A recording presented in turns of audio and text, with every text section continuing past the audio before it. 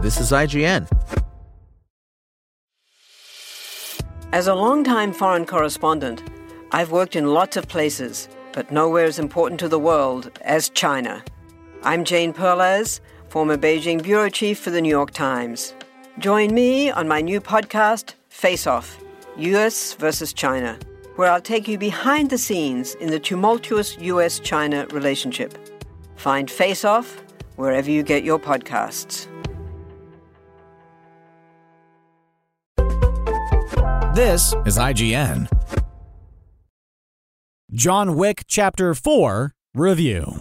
From the moment the Baba Yaga first dropped a gold coin in front of Karen at the Continental, the John Wick series established an instantly fascinating mythology, a global chessboard where an archaic code pits those of service to the villainous high table against those looking to suplex 300-pound bodyguards through that very table. In Chapter 4 of this story, John Wick's vendetta has forced the table into open warfare, and it thrives on John's acceptance of the fact that even he can't win that war on his own. The rules and consequences of the John Wick universe has taken such care to establish provide its fourth chapter a rock-solid structure that allows for director Chad Stahelski and star Keanu Reeves to stage an symphony of on-screen action, with every component driving to elevate the others. It is the longest John Wick movie, it is the most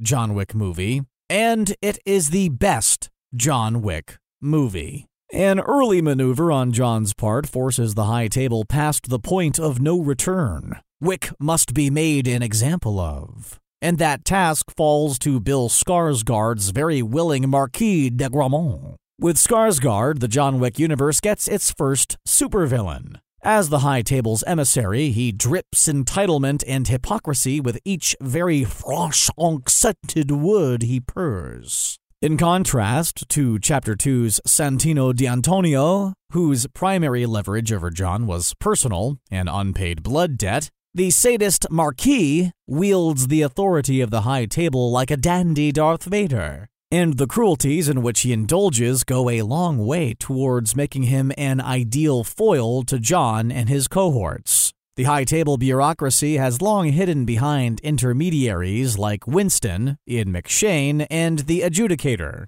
And Skarsgård does a great job of embodying the decadence and rot that permeates the organization with increasing severity the higher up the ladder you go. Chapter 4 firmly cements John Wick as standing shoulder to shoulder with The Matrix's Neo as part of Keanu Reeves' nearly unparalleled action hero lineup. The raw-nerved rage of the freshly widowed Wick that wowed in the original movie has progressed into something even more deadly: resolve and focus. Reeves conveys these qualities with practiced restraint, so complete here that the occasional one-liners or subtly raised eyebrow come off as authentic to the character and not beholden to representing any cliches of the genre. Sometimes, if you bake your cake well enough, you get to eat it too. Reeves, not to mention Stahelski's contributions to The Matrix's success, can't be overstated. But the Wick films have always felt like more personal celebrations of the actor's dedication to the craft of highly choreographed action. The pure thrill of seeing John Wick's continuing battle to reclaim his soul work so well is doubly gratifying when you consider it as the labor of love it clearly is for Reeves. John Wick may be the namesake of the franchise, but his journey has increasingly emphasized the importance of social contracts and shared history. The investment fully blossoms with Chapter 4's murderer's row of John Wick characters. Winston, Karen, Lance Reddick, and the Bowery King, Lawrence Fishburne, serve as John's counsel, and while Reddick and Fishburne's presence is limited to only a few scenes, their impact is maximized thanks to those performers' signature gravitas and command of their characters. Despite having shot John off the roof of the Continental at the end of Chapter 3, something no one's got any hard feelings over, that's like accidentally tripping someone in this world. Winston continues in his role as a surrogate father to John, and McShane's characteristic confidence both bolsters the myth of John Wick and maintains the Continental manager's reputation of being the smoothest operator in the game. Of all the excellent new additions to the cast, Donnie Yen's Kane stands apart. An imposing antagonist introduced as a longtime contemporary of Wick's, the blind assassin's reluctance to enforce the Marquis's orders without question echoes John's rejection of his own call to serve and be of service. That parallel adds a surprising amount of empathy to their encounters, but it doesn't keep Kane from going after John with everything he has. Yen's affable demeanor and brutal efficiency give his flavor of the series gun fu a lightness and style all its own, and Kane's wild ingenuity in battle leads to delightful laugh-out-loud finishers. Also in the mix is Shamir Anderson's unnamed Tracker, an operative who bears the heavy burden of having a dog in a John Wick movie.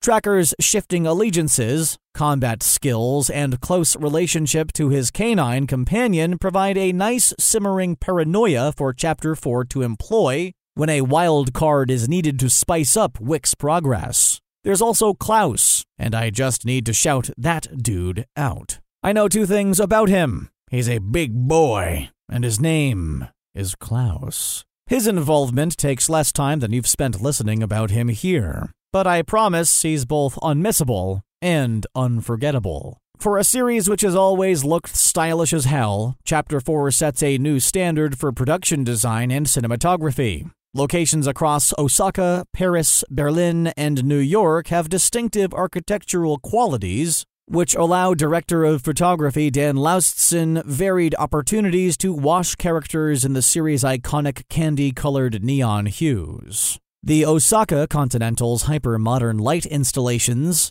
Paris's warm street lamps, a Manhattan sunset cutting through a story-tall bank of shades in the Marquis's office, all give each movement of the story a quickly readable palette that bestows each city a unique visual identity and makes sure we always know exactly where John is. That's all complemented by a punchy score from Tyler Bates and Joel J. Richard, which traces Chapter 4's movements from culture to culture and converses with the action in ways that alternatingly emphasize and undercut big moments to great effect. The verdict: it seemed like an impossible task, but the Baba Yaga has a history of delivering on those. John Wick Chapter 4 stands above its predecessors, and the past decade's worth of action films as a whole as a modern epic, something Keanu Reeves and Chad Stahelski have been driving at since 2014. Wick's World War is bursting at the seams with creative, thrillingly staged action choreography and cinematography,